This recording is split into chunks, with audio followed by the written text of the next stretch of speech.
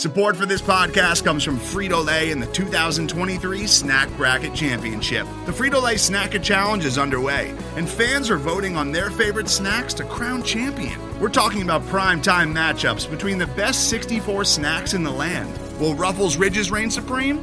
Can Doritos defend their dynasty? Or will Smart Food use their smarts for a surprise upset? Only you can decide. Get in on all the action for a chance to win up to $1,000 or a year's worth of snacks. Let your snacks be heard. Just go to fritolaysnacket.sbnation.com to vote and enter for a chance to win. No purchase necessary. Sweepstakes ends April 3rd, 2023. Void where prohibited. Year's worth of snacks awarded in the form of 52 coupons, each good for one bag of chips. See official rules at fritolaysnacket.sbnation.com.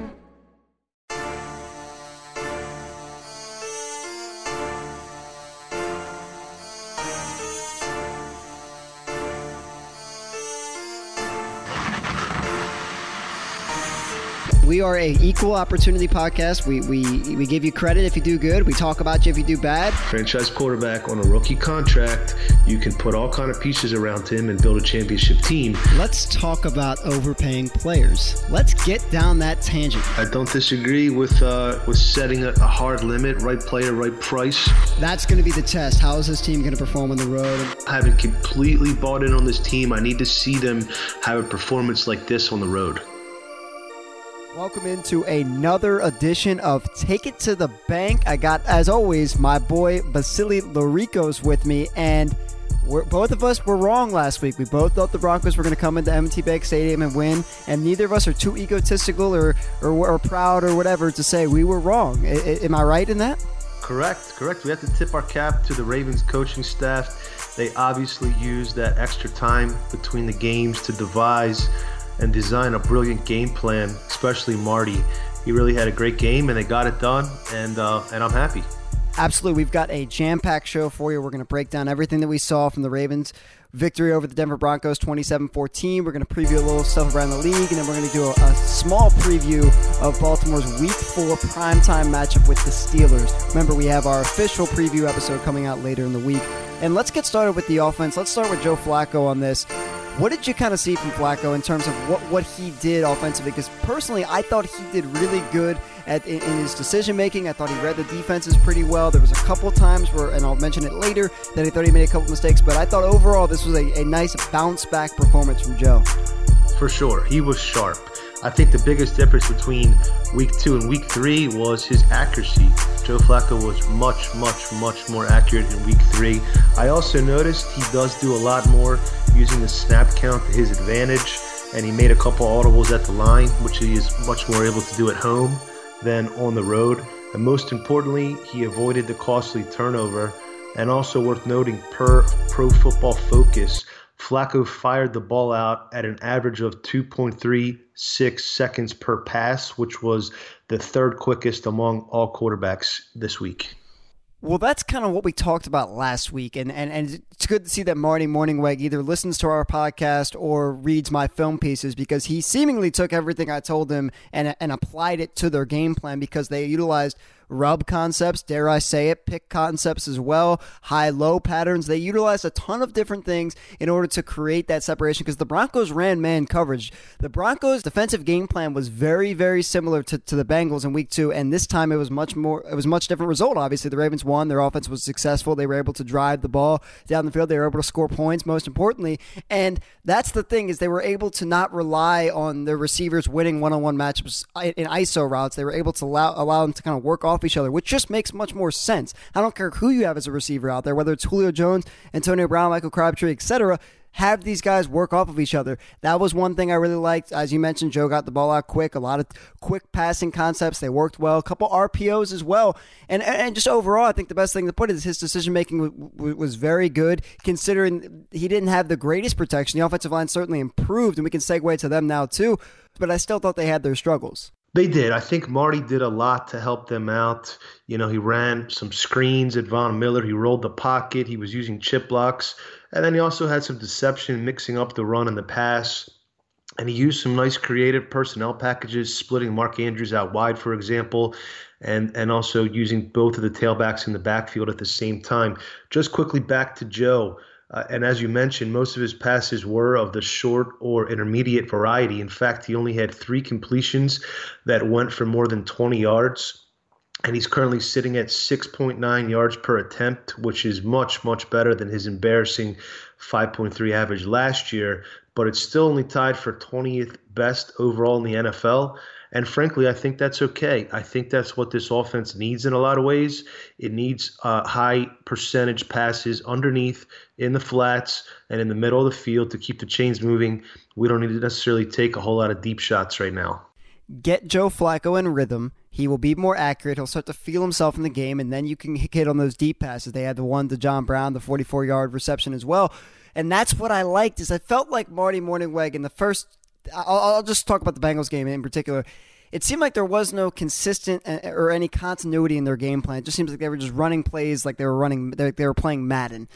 This week against the Broncos, it seemed like there was some sort of like grand plan where every play had a reason for being called and they developed off each other. That's good game planning when you show the defense a couple of things and then you show them what could be that, and then you kind of break it off like the double moves. You have a guy run a slant a couple times, then you get him on a double move later. After he sees his slant, he'll start to jump on it, then you kind of get a double move and you can get a big play. And that's what I saw from Marty Mornhinweg, and that's why I'm so proud of him and proud of this offense for actually of developing and looking at the film and saying, okay, this is where we struggled last week. Let's improve on. And they did. And the other point that I want to mention with the offensive line is, yes, they did not look great, but give them credit for the way, and Marty Mornhinweg as well, give them credit for the way that they stopped Von Miller. They shut him out of the game. You mentioned it, and I thought it was perfect, is chip blocks, rolling the pocket, running at him, running away from him, doing different things, showing him different looks to take him out of the game and not let him ruin the game. I mean, he had 2 tackles and 2 penalties. And the other thing that I want to mention is that although Ronnie Stanley played hurt, he struggled in the beginning, but he kind of found his rhythm later, which was going to be key for the Ravens because they don't have another left tackle. They don't have a guy they can put out there if he goes out or not, or if he just plays bad. They don't have someone they can just throw in there.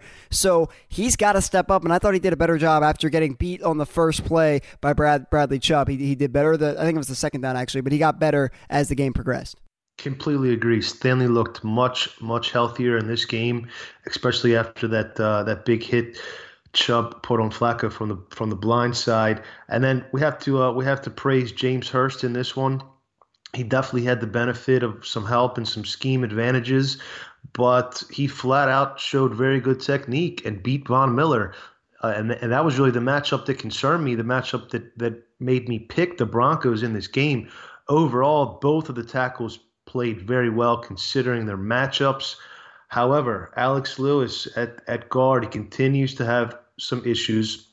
He allowed that strip sack to Shane Ray, and he is a good run blocker when he's pulling, but I've noticed that he too often just gets stonewalled when attempting to just run block hat on hat. When they run those power running schemes where they pull him, and like you mentioned, he does very well at that because he's athletic. He's able to move pretty quickly. He's kind of like a dancing bear, and I do like him in that role, but you can't run that every single time. And in pass protection, he's an absolute nightmare. He gets burned and beaten so many times by the quick rip moves sometimes. Club moves get him as well from what I've seen. So Alex Lewis is certainly an issue. The other issue for me, Matt Skura. The Ravens, and this is kind of unrelated to the game, but it's kind of is related in a way. The Ravens signed Hronis Grasu this week, and do you think this is just a depth signing? Because, they waived Jermaine Illuminor, and now he's back on the practice squad, but do you think this is kind of a depth signing, or you think Grasu has a chance to start at center? I think he could develop into a starter at center once he learns the scheme a little bit better. Grasu is a former day 2 pick. He was a collegiate All-American. He does have starting experience, and 2.8 yards on the ground, which is what the Ravens average, is not getting it done. And just another potential personnel change, and it seems like James Hurst has settled in at right tackle. But I don't understand why they won't give Orlando Brown potentially a shot at guard, maybe to replace Lewis. If you can play tackle, you can play guard. We know he's a good run blocker and a good pass blocker. So I hope they mix this lineup at some point. They're starting to become a little bit too stubborn. My only issue with that is I don't think that in the Ravens scheme with the kind of the athleticism they rely on from their guards, and we've seen it with Lewis, I don't think Orlando Brown is athletic enough to play guard in this system. Maybe in other systems, other concepts, other schemes, he might be able to. But in this scheme, I don't think that he's a great guard for them.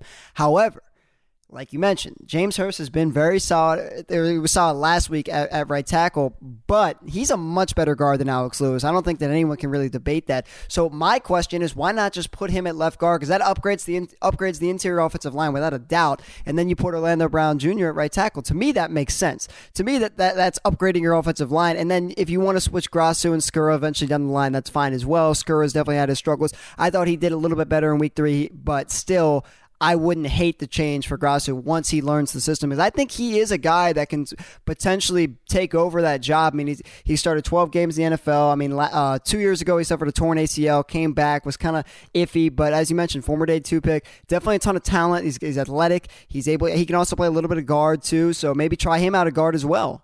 Fair points all around. I like where your head's at with that, and that does make a lot of sense as far as Brown doesn't have the athleticism to make some of those pull blocks. So as far as the receivers, Mark Andrews is emerging as a reliable target. Now, he isn't going to run away from anybody, but he obviously has a knack for getting open, and he's bringing the ball down with reliable hands. And I also thought the other tight ends, Max Williams and Nick Boyle, blocked well, in particular on the 2 rushing touchdowns the Ravens put on the scoreboard.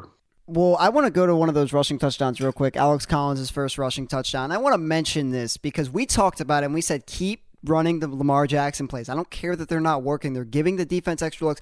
And if you go watch that play again, what a masterful play design by Marty Morningweg and whoever else, and Greg Roman, etc. Because what it did really is it really pulled both of the safeties and the corner out to Lamar because they both thought he was getting the football. They thought some way, shape, or form Lamar Jackson was getting the football. They turned and kind of committed to that side of the field. And then also what it did is their inside linebacker, Josie Jewell, he thought Lamar Jackson was getting the football, so he kind of turned up, and then once he realized, hey, Lamar's probably not getting the football in this thing, and it's going to be Alex Collins, the tight end, I think it was Boyle, was able to kind of make the block and get at him, and it was a touchdown, easy touchdown, might I add. So the Lamar Jackson plays should be here to stay because they've proven that they can work, especially in the red zone. Let's talk about this red zone offense real quick. I mean, 12 for 12. Are you kidding me? It's unbelievable. Extremely efficient. And I think the tailbacks, Alex Collins and Buck Allen, both of them deserve a lot of credit for the red zone success. They both seem to just have a knack for the goal line, a nose for the end zone, and they can punch it up in there. The offensive line blocks much better for some reason in short yardage situations like that. And you 12 for 12, it doesn't get any better than that for sure. I love their play design in the red zone. They're not just relying on that kind of one play action play where they throw it to the H-back. Now they're kind of using different concepts. They're running fade routes, they're running slants, they're running crossers, they're running anything they can to defeat mostly cover 3 defenses. And I really like it. They're running trap concepts in the running game. They're running inside zones, outside zones. They're really mixing it up in the red zone. That's what I think is leading to their success. And that's what I like about it is that you really don't know what you're going to get because last year our biggest issue was their predictability in this particular area. They were very predictable. You almost knew what they were going to do. They were going to run it 1 or 2 times, and they were going to run a play action, try to give it to their fullback or tight end. Now it's like you don't know what's going to happen. That's what makes this offense really good in that area of the field. And I want to give you credit. It hurts me to say this, and I really don't want to say it, and I might get Kevin to cut this out because I really don't want to talk about it. But Tim White looked pretty good as a returner. I thought the 37-yard kickoff return was huge, considering that terrible start that the Ravens got off with the 3-and-out, then the block punt, and then they let Royce Freeman punch it in the end zone untouched. And then you come back out. Tim White gives the offense a spark. The next play, somehow Denver totally leaves Mark Andrews completely wide open on a busted coverage. Flacco finds him, and a couple plays later with that almost comical play design that you were talking about where Lamar Jackson ran to the left side and danced around the backfield while Alex Collins punched it in off the right side. I think Tim White, he was an important player in this game. Tim White looked good, and I thought his decision-making got better because we've seen in the preseason where he wouldn't field punts inside the 10 for some reason. They would literally it was more like kind of inside the 20. He'll just let it bounce and it'll roll deeper into the Ravens' territory. So I like his decision-making. That first one he had, the first return, I thought was a little bit questionable. I'm not really sure what he was thinking there, but he improved. He got better, and that's what the Ravens need. They needed a guy that's going to be reliable, make good decisions. You don't always need a guy that's going to be a home run threat. I think he is a home run threat, but he also needs to improve his decision-making, which he showed in in this Broncos game. And I want to give finally you, before we switch to defense, I want to talk about the special teams real quick. And I want to give you credit for this because, again, this is a terrible episode for me because I'm giving you a ton of credit. But I want to give you credit for the special teams because you said maybe the Ravens don't have the advantage in the special teams. They certainly didn't. The pump block was awful. I'm not really sure why Tyus Bowser just didn't block him. A couple other mistakes there. I mean, a couple of penalties. This was an uncharacteristic John Harbaugh special teams unit. Well, and the blocked field goal as well, which may or may have not been an illegal play, jumping over the center. But then also again, you have to give credit to Justin Tucker. What a consistent performer. You could set the lines on your printer based off of his accuracy. Well, do you remember when we were talking about in the preseason, is there an issue with Justin Tucker? Yeah, he told us there's not an issue. Let's switch to the defense. What did you kind of see from this unit as a whole? Were you impressed, not impressed? I don't know how you couldn't be impressed, but what's kind of your overall takeaways from this? As a whole, I thought they played well. Especially considering the pieces they are missing. No excuses. We don't make excuses around here, but it is worth noting. Jimmy Smith was out. Willie Henry was out. Michael Pierce was out. Maurice Canaday was out. Anthony Averett and C.J. Mosley. So with that kind of personnel lost, I think you have to tip your hat. The Ravens, after those two touchdowns, the early touchdowns, they went 52 minutes without allowing Denver to put any points on the board, which is, I guess, a fitting number on Ray Lewis's Hall of Fame ring day. But yeah, they played well, but there were some exceptions. In my mind, it was not a great day for the defensive line. You have to wonder if the Ravens are regretting their decision to pay big Brandon Williams instead of Ricky Wagner 2 off seasons ago. B. Will's just simply not an impact player. I thought Brent Urban was the Ravens' best defensive lineman on Sunday. Let's talk about overpaying down that tangent. So, please. Let's flash back to last week. Last week, everyone said, "Oh, C.J. Mosley's worth it." He proved it because the Ravens' defense imploded. They couldn't once he got hurt and couldn't return after like the third play of the game. It was awful. It was over. The Ravens' defense was disastrous. Let's dig into the numbers real quick. So they allowed 4 consecutive touchdowns right after C.J. Mosley left. Awful. Yeah, sure, but why did they do that? Did they do it because C.J. Mosley wasn't on the field? I don't think so. I think they did it because Don Martindale didn't prepare this team for a situation where you have to change signal callers. I don't understand how if you're a defensive coordinator, you don't prepare for every single situation. You have to get this unit prepared for if any guy on the field is out, especially C.J. Mosley, who is their signal caller. You have to have a backup guy. He's got to get experience doing that, and clearly Patrick Owasu was not ready for that. So I blame more of that collapse in Cincinnati to the fact that Martindale didn't prepare his unit as opposed to the loss of C.J. Mosley. Why do I think that? Well, once Eric Weddle in that game started taking over as a signal caller in week 2, the Ravens only allowed 134 yards and 6 points for the rest of the game. 6 points. They helped kind of start that comeback. The Ravens obviously were unable to do it. Joe Flacco wasn't overall great. The offense struggled a lot, and that was the end of the story. However, let's go to this week. This week, they allow 14 points. And let's remember that one of the drives started inside Baltimore's 6-yard line. So this defense shut down a very potent offense. I don't care what you say. Their offensive line is pretty solid. They've been performing pretty well this year. They have a lot of playmakers on the offensive side of the ball in terms of receivers and running backs and skill positions. Give them credit for playing without C.J. Mosley, without Michael Pierce, without Willie Henry, and all the other guys they had, and Jimmy Smith. And give them credit for doing that. Give them credit for balling out, because I was very impressed with this team, and it leads me to believe don't overpay for Mosley. Mosley's going to command a lot of money in that open market. Don't do it.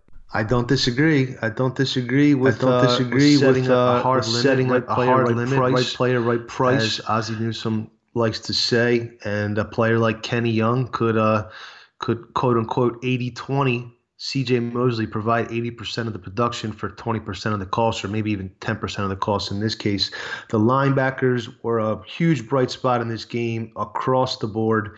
Kenny Young is going to be a stud in this league. He's just making plays all over the field, shooting gaps, sideline to sideline range, and that sticky pass coverage. And also, let's mention that Peanut redeemed himself from a slow start to the season with perhaps the play of the game, that interception that he corralled in zone coverage in the fourth quarter that basically sealed the win.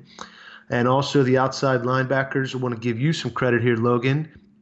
You predicted that Terrell Suggs would give Garrett Bowles some trouble, and he certainly did. Suggs had a sack and a half and a forced fumble.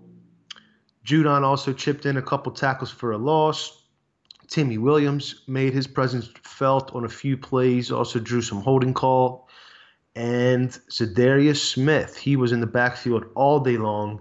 7 total pressures in this game. That's the guy you want to talk about should you pay him. I know history will tell you that the Ravens don't pay outside linebackers that much. They kind of let some of their edge rushers walk because they think that they can develop and find other guys. But that's the guy you should really be talking about should they pay him, because he's looked very good this season. He had a very good game against the Broncos. And give the entire edge rushing group credit because they drew several holding penalties. They might not have always gotten to the quarterback. I mean, they recorded only 3 sacks, but they were able to draw several holding penalties because they were just flat out beating these guys off the ball. I mean, they were beating them consistently, and they were beating them really without much of a fight. You know what I mean? They were able to kind of perform what I was noticing is the club move was working well, and Suggs does it well too, where they kind of just get off the ball and they just club their hands quickly and just run right by him. And that's a great move for kind of faster, more athletic pass rushers, and that's what these guys are doing. So give them credit for that. And the other guy I want to point out, this is a guy that me and you both have had our harsh words about in the podcast, and we are an equal opportunity podcast.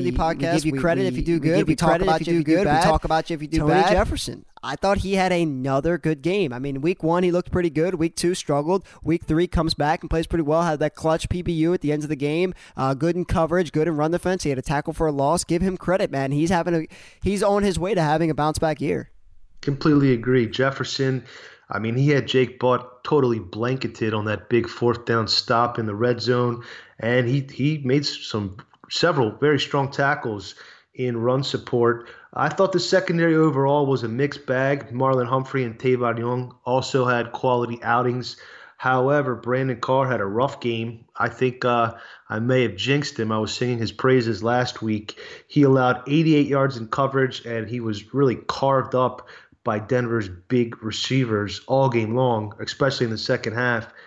And then Eric Weddle, we have to point it out again. I mean, he's just a step slow in pursuit. His lack of speed, I think, really caps the upside of this defense. Fortunately, Case Keenum was not able to isolate him, but it's another player to keep an eye on. But yeah, Jefferson is definitely trending in the right direction. Give them credit because we both were kind of scratching our heads at this Kenny Young pick. We thought that it wasn't going to work. We didn't understand why they took him, and in the round that they took him, because we thought that it was a little bit overdraft in our eyes. We thought that it was kind of like you could have got him later, maybe 5th or 6th round, but they got him in the 4th, and we thought he was pretty much just going to be a special teams guy from day one. Or maybe in year 2 or year 3 he can develop into a 2, maybe 3 down linebacker, but give this man credit, give Ozzie Newsome credit, give everybody credit because they found a way to find the diamond in the rough in the draft. Everyone's talking about Orlando Brown Jr. being this, or Anthony Averett being the steal of the draft. It's Kenny Young, and it's not even close because Kenny Young right now is a 3-down linebacker. Honestly, he's probably better in coverage than C.J. Mosley. He's more athletic. He's much, much faster than Mosley, so he can stick tight ends. He can stick running backs. He sticks whoever, and he's very good in run defense as well. And that was his biggest issue coming out of college and coming into the preseason was how is he going to do in run defense? And he's checked every box and more and created some other boxes and checked them. So give him credit. He's done really good. And the other thing I want to talk about and I want to ask you about, Brandon Carr, are you concerned? Because he got beat a couple times. Now, I want to put an asterisk on it because I think that some of the times, like you have to look at the context and the situation. Some of the times when it's like 3rd and 18 or whatever, you want to let him let the guy catch it in front of the sticks and then just tackle him and then force a 4th down. Other times, though, he was just getting beat and it was ugly. It was ugly at times. I guess I'm slightly concerned. I'm most concerned for week 4 when he's going to be up against Juju Smith-Schuster of the Steelers before Jimmy Smith comes back from suspension. Long term, I think it's okay. I think that Tavon Young's bounce back game still gives me a good amount of confidence in the cornerback room overall. I want to, before we switch around to go around the NFL, I want to ask you final takeaways, any kind of preview for the Steelers matchup? Well, I mean, I think the Broncos really shot themselves in the foot in this game. Ugly drops, bad penalties, in-game injuries, including an ejection. And the Ravens capitalized on their mistakes, took care of business. So, that's all you can really ask. Take care of business when the opportunity presents itself. I think the Ravens are going to have a little bit of a tough stretch coming up here with 4 of 6 on the road, and both the home games are also potentially challenging before their bye. So it's a step in the right direction, but I'm still haven't completely bought in on this team. I need to see them have a performance like this on the road. That's going to be the test. How is this team going to perform on the road? And they have a 3-game road trip kind of coming up. And like you mentioned, 4 of 6 are on the road as well. So what are they going to do? And they play quality teams as well. The last thing I want to mention real quick before we go to around the NFL is, what do you think about this offense right now? I know we kind of talked about the offense before, but what do you think about this offense? Like, where is their ceiling? Because through the first 3 games, we've kind of seen a lot of mixed play, I guess you should say. Week 1, they dominated a team that might be the worst in the league, but I mean, we'll get to it, but they beat the Minnesota Vikings in Minnesota, so shocker there. But they dominated a far inferior team. Then they go to Cincinnati and they crap the bed. They were unable to kind of do anything. And then against a pretty good defense, in my view, they looked really, really good. And I thought that their wide receivers created separation. I'm still not sure. I'm still feeling it out. We need to see more consistency out of Flacco on a week-to-week basis.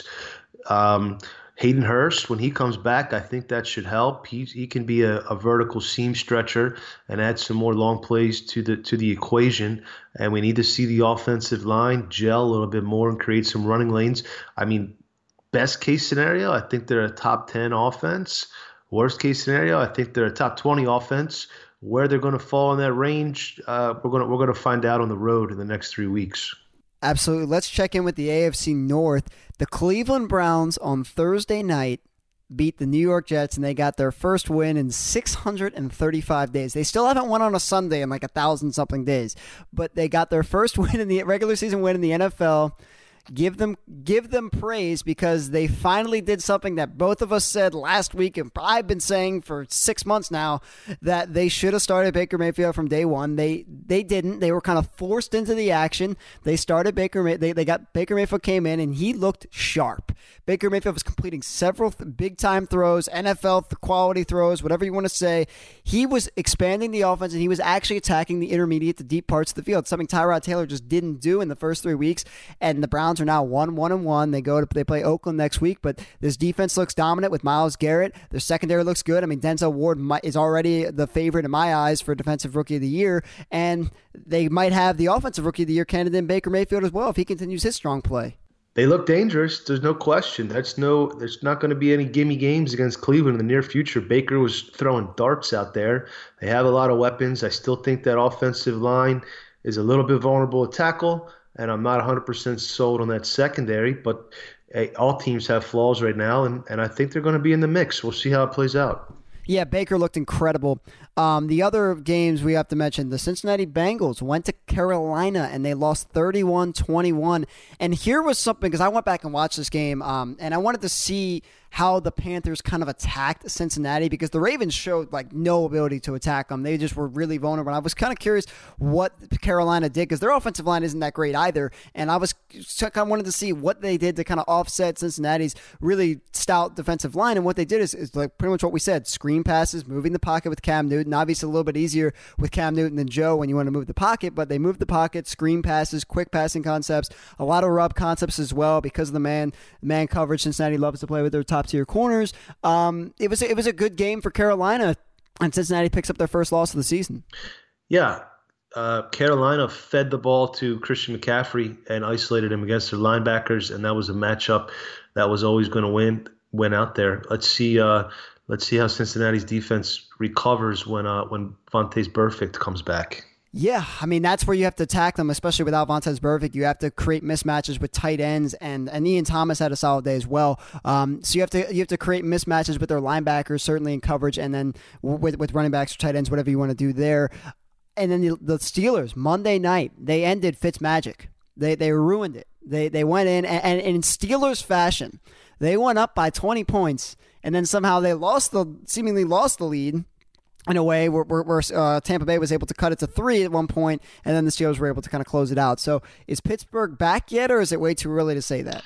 They looked darn good on Monday. I think they're not quite in sync right now. Antonio Brown and Big Ben are not in sync, but James Conner's doing a good job on the ground. They were also missing their entire right side of the offensive line, and they were still able to handle that Tampa front in a way in a game that was marred by roughing the passer penalties. Kind of ridiculous there. But yeah, Pittsburgh's defense, the return of Joe Hayden definitely made a big difference, and I am predicting that they're going to stack the box and blitz Joe Flacco relentlessly on Sunday Night Football in Week 4. But really, it was a wacky Week 3. We saw the 17-point underdog Bills beat the mighty Vikings by 21 on the road. The Lions' defense held Tom Brady to 10 points. The Packers couldn't hang with the Redskins. The Jaguars lost at home to a questionable Titans squad. And the Miami Dolphins are one of only 3 undefeated teams remaining. So the NFL, it seems like when you start thinking you have a feel on things, everything changes in a blink of an eye. And Jimmy Garoppolo is now done for the season with a torn ACL. So that hurts what everyone was saying was a contender. Yeah, I mean, there's only 2 teams that are really rising to the cream of the crop in Kansas City. If Mahomes can continue to outscore teams, and then Jared Goff really coming into his own in McVay's high-octane offense, if I'm John Harbaugh, I'm reasonably happy with the Ravens' positioning right now tied for first in the division, several key players set to return in the near future. And I don't think anybody in the AFC appears particularly imposing. Everybody has a weakness or two that can be exploited. So maybe the Ravens are a contender by default in 2018. Well, the thing I want to mention, the scary thing, I guess you should say, with Kansas City is in every game they've played, they've left points on the board. Mahomes has missed some big-time throws. Against the Steelers, he could have had 10 touchdowns, so 10 or 11 touchdowns. He missed some throws. And then against the 49ers, he also missed a couple deep throws as well. So there's still points on the board for them, and they're still dropping 30 to 40 points a game. But that defense is absolutely atrocious. That's where you attack them. I mean, they have to put up 30 to 40 points a game in order to win because their defense is going to allow 30 to 40. Well, I think the defense is getting a little bit better, and you have to understand, first of all, they're going to be in prevent mode most of the game if their offense continues to score this much. Eric Berry, their safety, hasn't played at all this year, and he's a big piece on that back end. And their edge rusher, Justin Houston, is having a resurgent year. He was one of the best pass rushers in the league a few years back. So maybe if you have those 2 pieces and Mahomes and that insane offensive weaponry, maybe they can make it happen. I'm not sold on their defense, but I don't think it's quite as it's going to be quite as terrible as maybe we thought. Well, the Ravens have a matchup with Kansas City looming in a couple weeks, and I don't know if this offense can keep up with them. I mean, I don't care how bad that defense is. I'm not sure they're going to be able to put up 30 to 40 points and what they're going to need to get in order to win that game.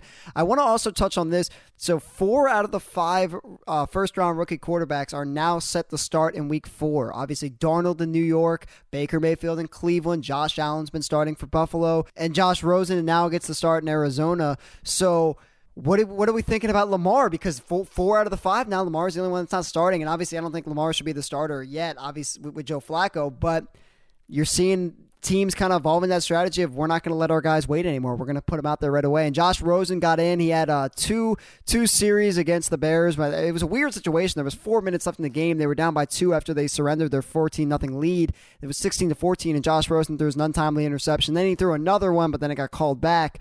But he didn't look very good. But, I mean, it's hard to look good in that kind of situation when your head coach just throws you into the fire with 4 minutes left in the game, down by 2. Oh, yeah. That was odd. Rosen not, and hey, that Bears defense is one of the best defenses in the league. I actually disagree that Myles Garrett is a front runner for Defensive Player of the Year. I think Khalil Mack has been the one. But yeah, it's a little interesting. Rosen hasn't looked great. Darnold's been a little bit up and down. I think, and then Josh Allen is really playing well, more pro ready than a lot of people imagined. I've seen a lot of comparisons to Cam Newton because he has some ability with the legs and that big, strong arm.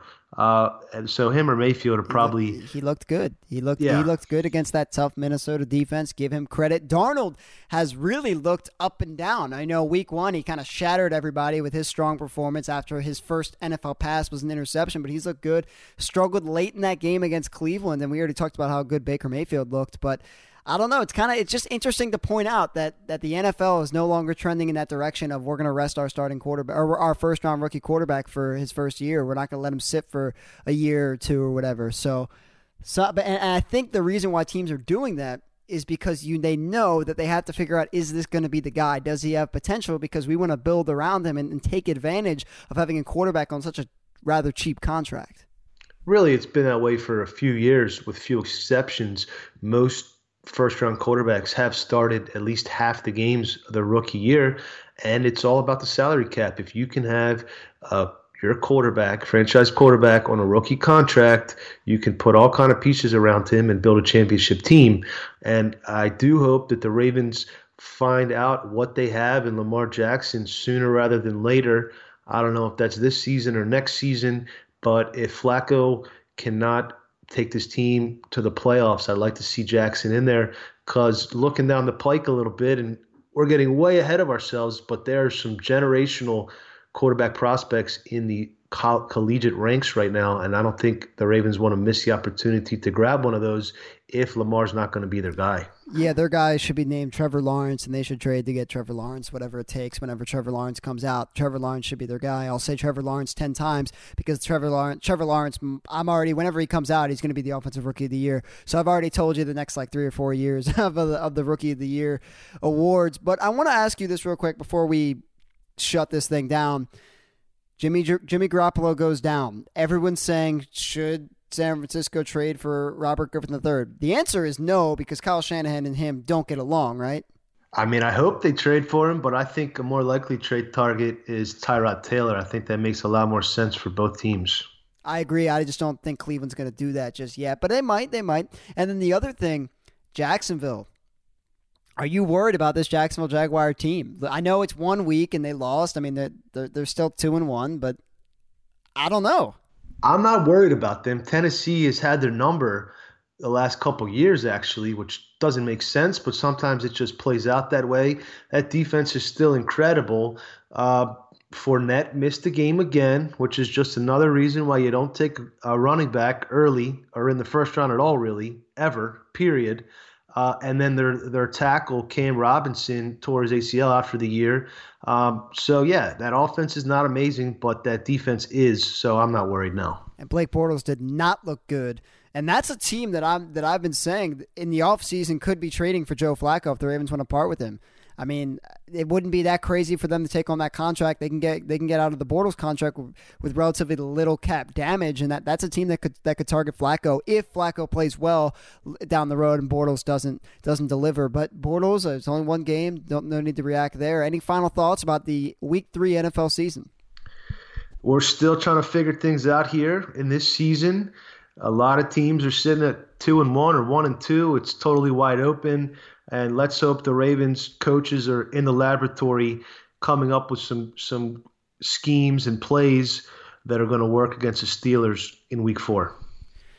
Absolutely. So we have our fantasy football show, the ATM. They'll probably be releasing an episode on Wednesday, so look out for that if you want to help with your fantasy football team. And then if you want to hear the preview show, our official preview show for the Ravens Steelers, we'll break down our scouting reports, everything, and how the Ravens should attack that Steelers defense and how they should try to limit Pittsburgh's offense. Because so far we're 3 for 3, I say, because we've kind of pointed out the key matchups and it's kind of been exploited or proven correct the first 3 weeks. So it seems like we sort of kind of not really have an idea of what's going on. But with that, you hear the music, we're out.